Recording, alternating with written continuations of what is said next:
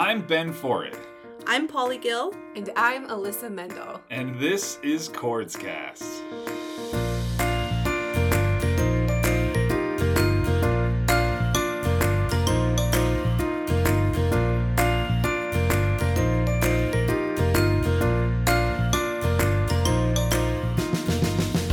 This podcast is created by the team at the Coordination of Rare Diseases at Sanford, or CORDS for short, which is a rare disease registry working to tie together patients and researchers, no matter their condition and no matter where they are in the world.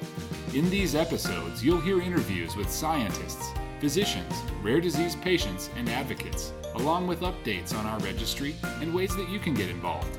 Let's get started.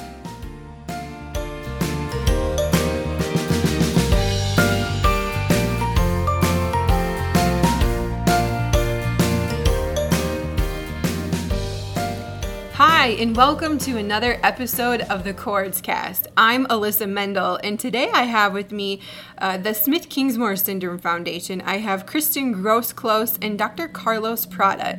They're going to be sharing with us all about Smith-Kingsmore Syndrome and the things we need to know. Kristen, would you want to just give the audience just a brief introduction? Great, I'd be happy to.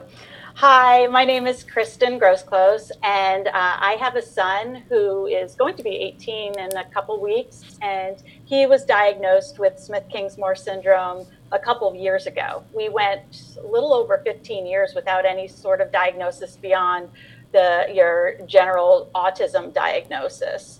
So that brought us into the orbit of Dr. Prada, and to have a treatment.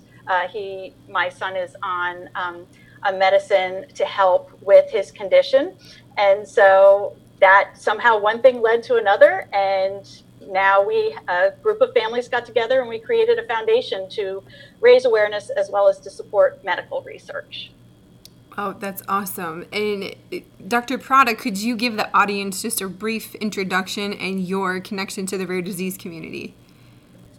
Yes. So I'm a clinical geneticist and biochemical geneticist here at Cincinnati Children's and a pediatrician.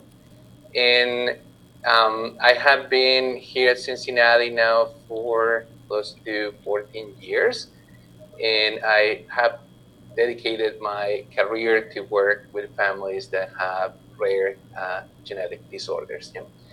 I also work along with great colleagues in my clinic. So we do work as a team. So we have a multidisciplinary group, and we like to be able to address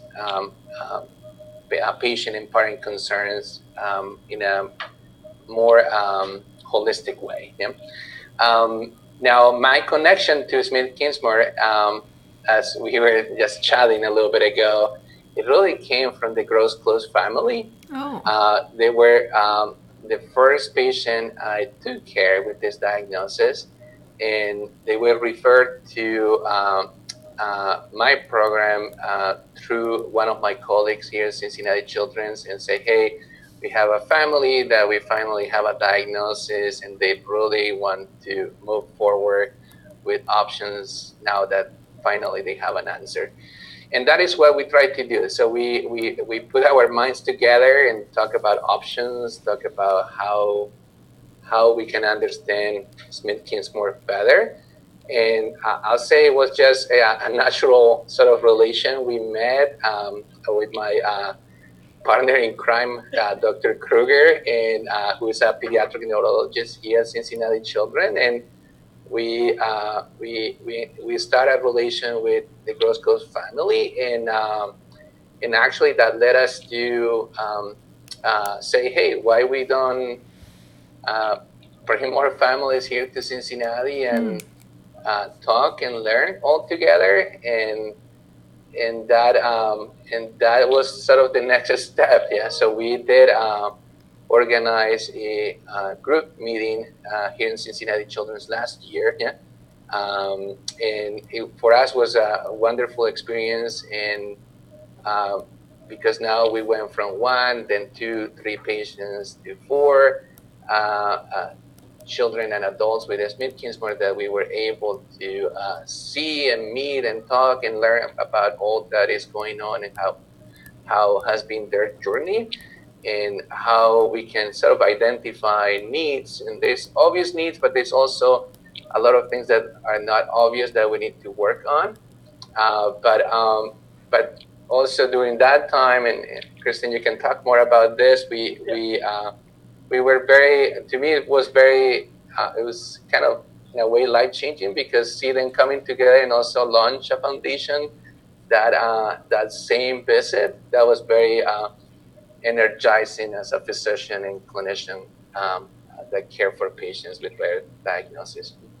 Yeah, I like to joke that somehow Dr. Prata and Dr. Kruger kind of sucked into the world of Smith-Kingsmore, whether or not maybe they would have been their first choice, but we were part of a Facebook support group.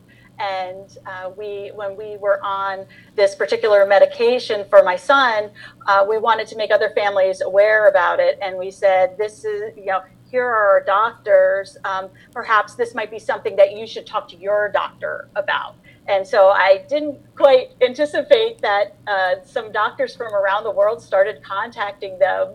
And I remember a couple of years ago, Dr. Kruger asked if there were any experts with Smith-Kingsmore syndrome. And we said, not yet, but you can be.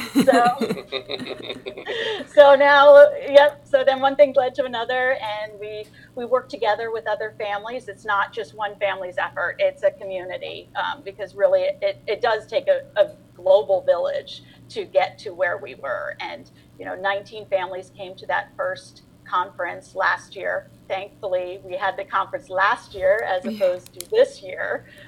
But it was just, we had a couple of people internationally who came. And it was just so great because we had known each other on a Facebook support group, but then to meet in person, it was just like a family reunion. That's a really cool story, how everything just kind of lined up together. And I think you both talked about the team approach and how it's a community to really raise awareness and to bring, all of these pieces together. You touched on bringing the families together, the scientists and physicians, and that is just so important.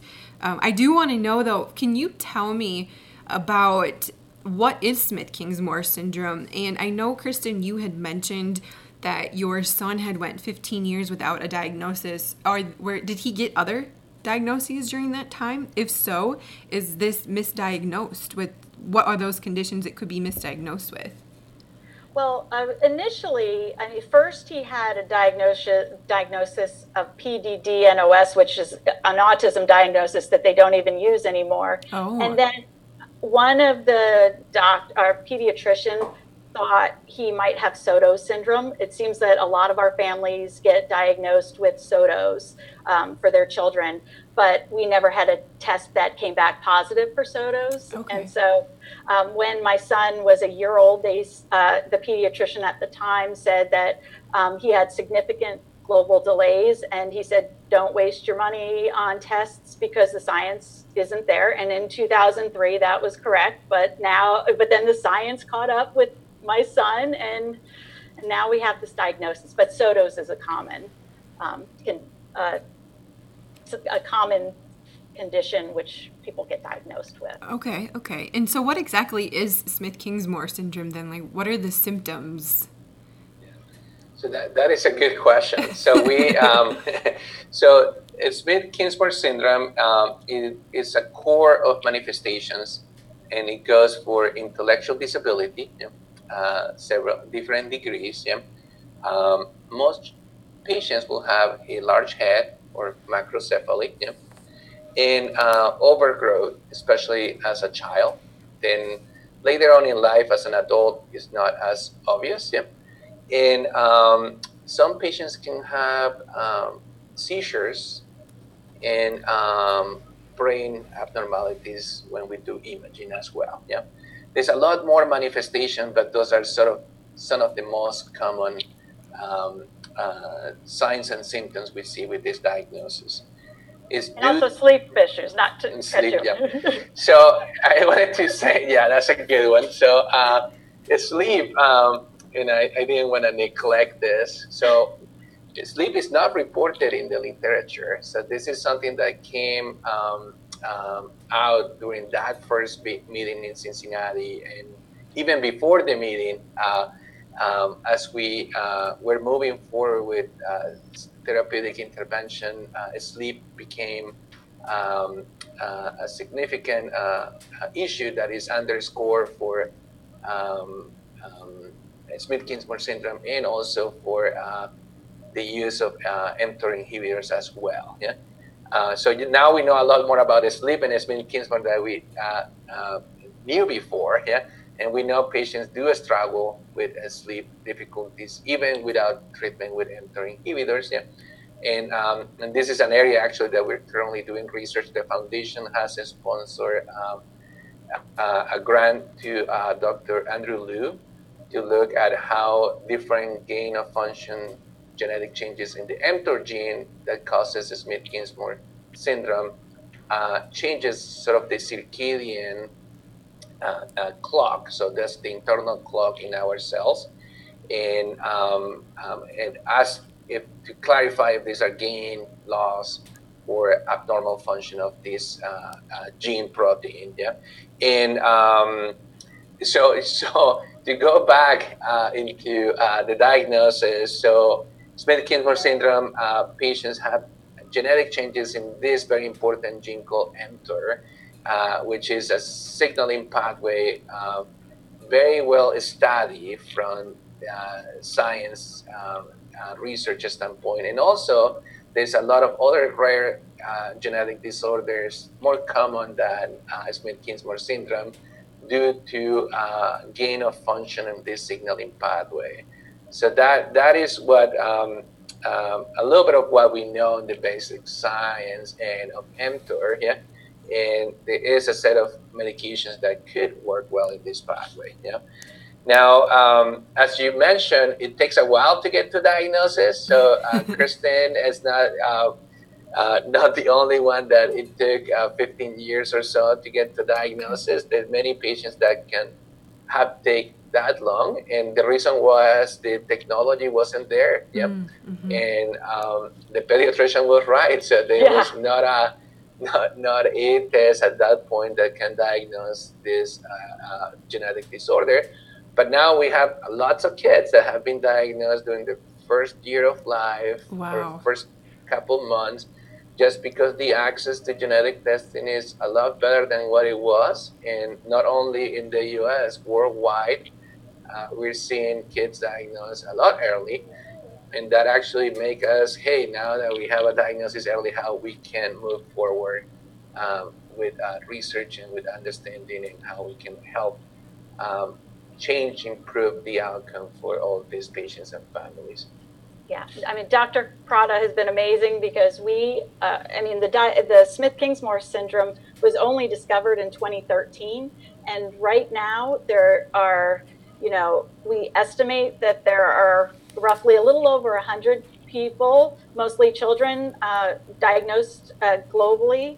And but we believe that number is a lot higher because some people, the adults maybe aren't going to get genetic testing. Mm-hmm. So our foundation's goal is to build our community and to just show parents that we can help support, have a partnership with these, great doctors and researchers who give of their time. And so, our community wants to support them, so that way, they can do what they do best, which is their research and treatment. And, we can try to get, having the CORDS patient registry, we, just launching that, just trying to get information in an organized way to them, as well as, raising awareness. So that way geneticists in other countries and other states and other hospitals will know to,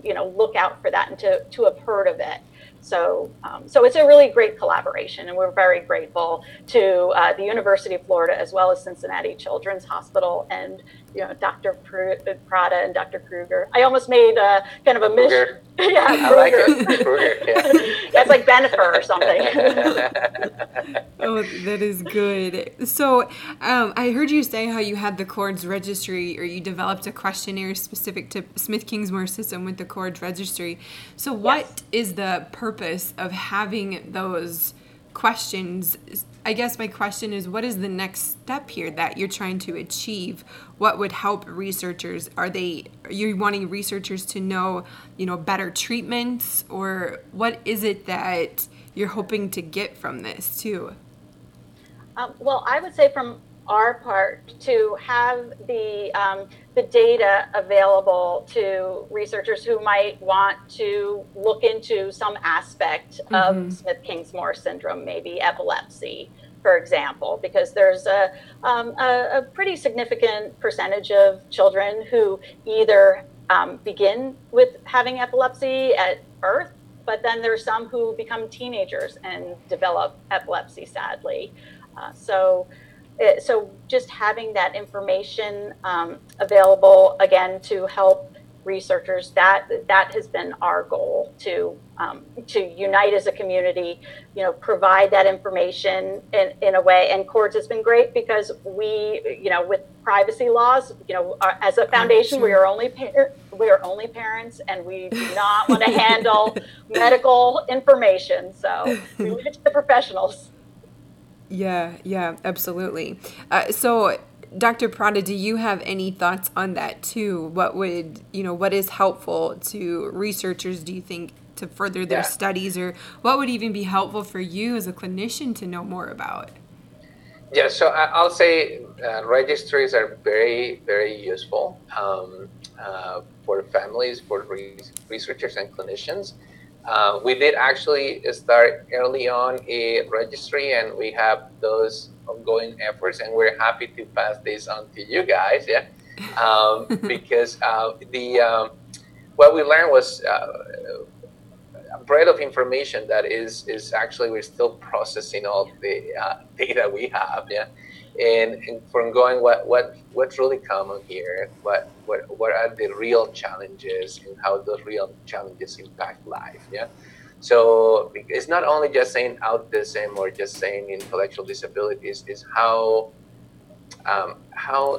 significant is this, how this affect life, and what interventions have been tried, what has worked, what has not worked. And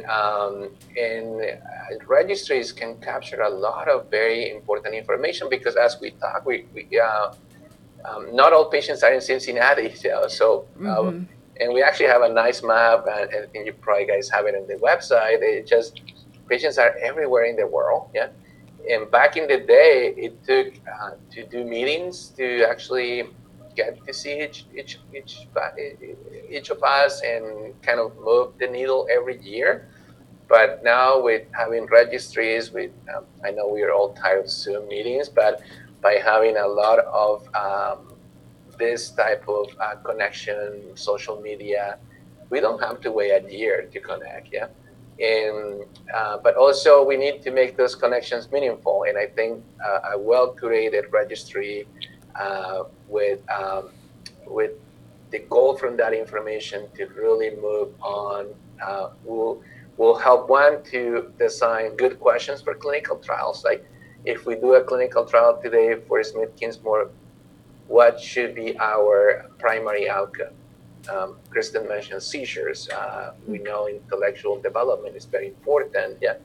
What is the right age to do the clinical trial? And there's a lot of questions that a registry with a lot of good data could help us sleep. As we mentioned, and I don't want to neglect another one of my collaborators here, Dr. Hoganish. He is a circadian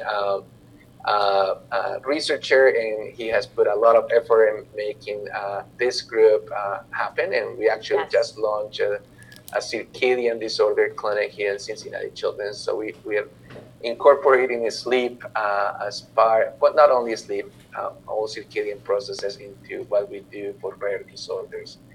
But a registry is a tool, and the quality really comes out of the information and the participation from all the 100 patients we now know of, yeah, and we know there will be more. And also, I'll see a registry as not as a single entry, is we want to see over time, the more information we have, the more data we have to plan interventions and know how to address specific concerns from families. Yeah.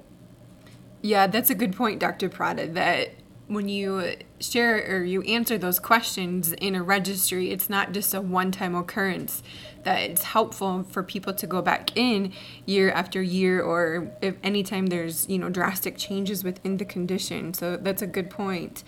Kristen, what advice do you give parents or patients who receive a diagnosis of Smith-Kingsmore syndrome? I can imagine when you finally get that diagnosis, a lot goes through your head.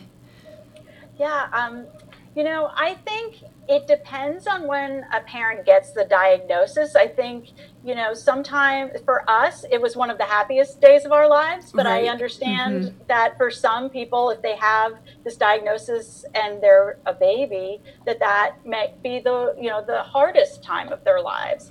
And so I guess I would say to that parent that how you're feeling, if you have a small child and you're feeling scared and overwhelmed, that it will get easier, not easy, but easier. And I think, for us, I know that, my family, as well as the 3 other families on our board who are just really, work hard, as well as our international community who also works hard, doing something to help be part of the solution and to help be a helpful partner to the medical community, that is very healing. And so that may not be something that you do right upon diagnosis, but over time, I know for us, when Jack was a baby, it was really difficult. I mean, he had a lot of different, symptoms. He would be screaming, he'd be banging his head round the clock,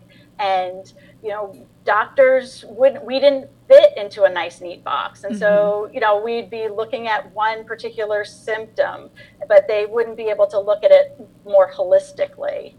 So I think that, again, with banding together with other parents and families around the world is just so important, because it's not enough for one family to do it. There's strength in numbers, and we're stronger together as a community.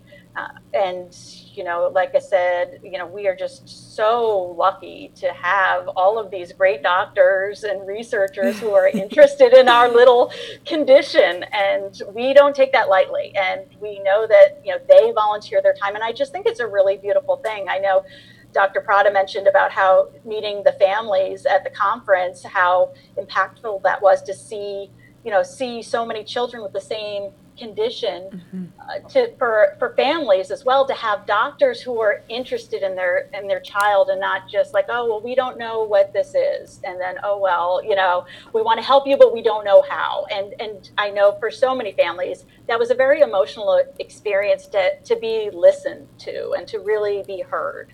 So I think that to wrap up my answer, to work together as families, absorb a diagnosis, then becoming part of our community and being part of the solution, I think is really healing. Yeah, I agree with that. That community approach really, it brings a lot of hope, when you have all key stakeholders that are in a room together. Wrapping things up here today, do you guys have any last comments or anything else you want the audience to know? We need to keep moving forward. There's still a lot to do. We do have some good ideas about interventions. We do have some early data about response to mTOR inhibitors. We just need to continue working on getting funding for a clinical trial that help us really answer that question. Is this medication disease changing in the sense, can this change the course of the disease, and when is the right time to do the intervention, and what are the safety measurements or follow-ups we need to be aware of. And we know a lot more through this partnership, and also there's a lot of education. So patients are worldwide, providers are worldwide, and by having this partnership with the foundation, one of our main goals is to educate them. And I have talked to so many other providers outside the U.S., in all continents about Smith-Kingsmore syndrome, and it's very rewarding just to see how physicians and healthcare providers in general, they have one patient and they're so motivated to learn, and I think that's just wonderful. I think this is something that potentially can go beyond Smith-Kingsmore. I know we're talking about Smith-Kingsmore syndrome today, but it's just how this type of synergy really moves the needle, and that's what I'm happy to be here. Yeah, I would also like to say that, I think about, we stand on the shoulders of giants. I know that there's so much been done with developmental disabilities, within the schools, and, different supports that our children have. And so there was parents who came before us who fought and advocated for their children, and we were the beneficiaries of it. So I feel like, my goal is, as president of Smith-Kingsmore Syndrome Foundation, is to create a structure of a foundation that will live on past us, because we don't want it to be that it's the same for families, mm-hmm. and that we get, over time, we have to pass the baton in order to, for the best hope of outcomes, because it's really not about the adults, the parents, mm-hmm. In a way. It comes down to the children. And I have a collage that one of our board members made from our conference of just pictures of the children, and I have that in my study. And I look, when I feel like, wow, I never thought I would be part of a nonprofit. I mean, yep, exactly. Yep, I have it right here. Oh, that's cool. I was a German major in school. I did not have any nonprofit experience, nor, I was, kind of avoided the science track, but here we are reading up on genetics. So the kids give me the courage to keep pushing on and to set up systems that will endure over time.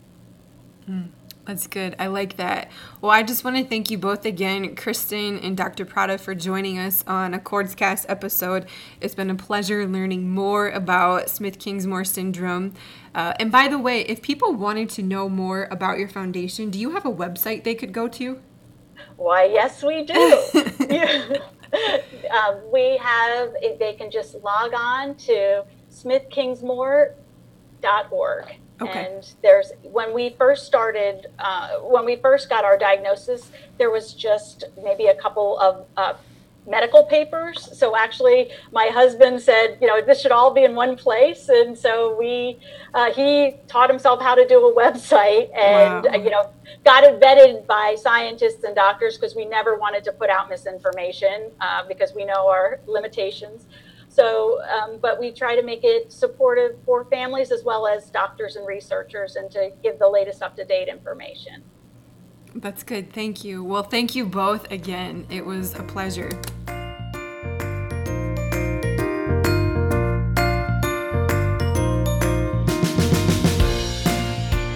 Thanks so much for listening. The theme music for CordsCast is borrowed with permission from Scott Holmes' song, So Happy. To learn more about Sanford Research and our registry, Cords, visit us at sanfordresearch.org/cords. We'd love to hear from you. Send us your questions, comments, stories, or feedback to cords@sanfordhealth.org. Find us on Facebook or follow us on Twitter @SanfordCords. The content of CordsCast is not intended to be a substitute for professional medical advice, diagnosis, or treatment. Always seek the advice of your physician or other qualified healthcare provider with any questions you may have regarding a medical condition. We'll see you next time on CordsCast.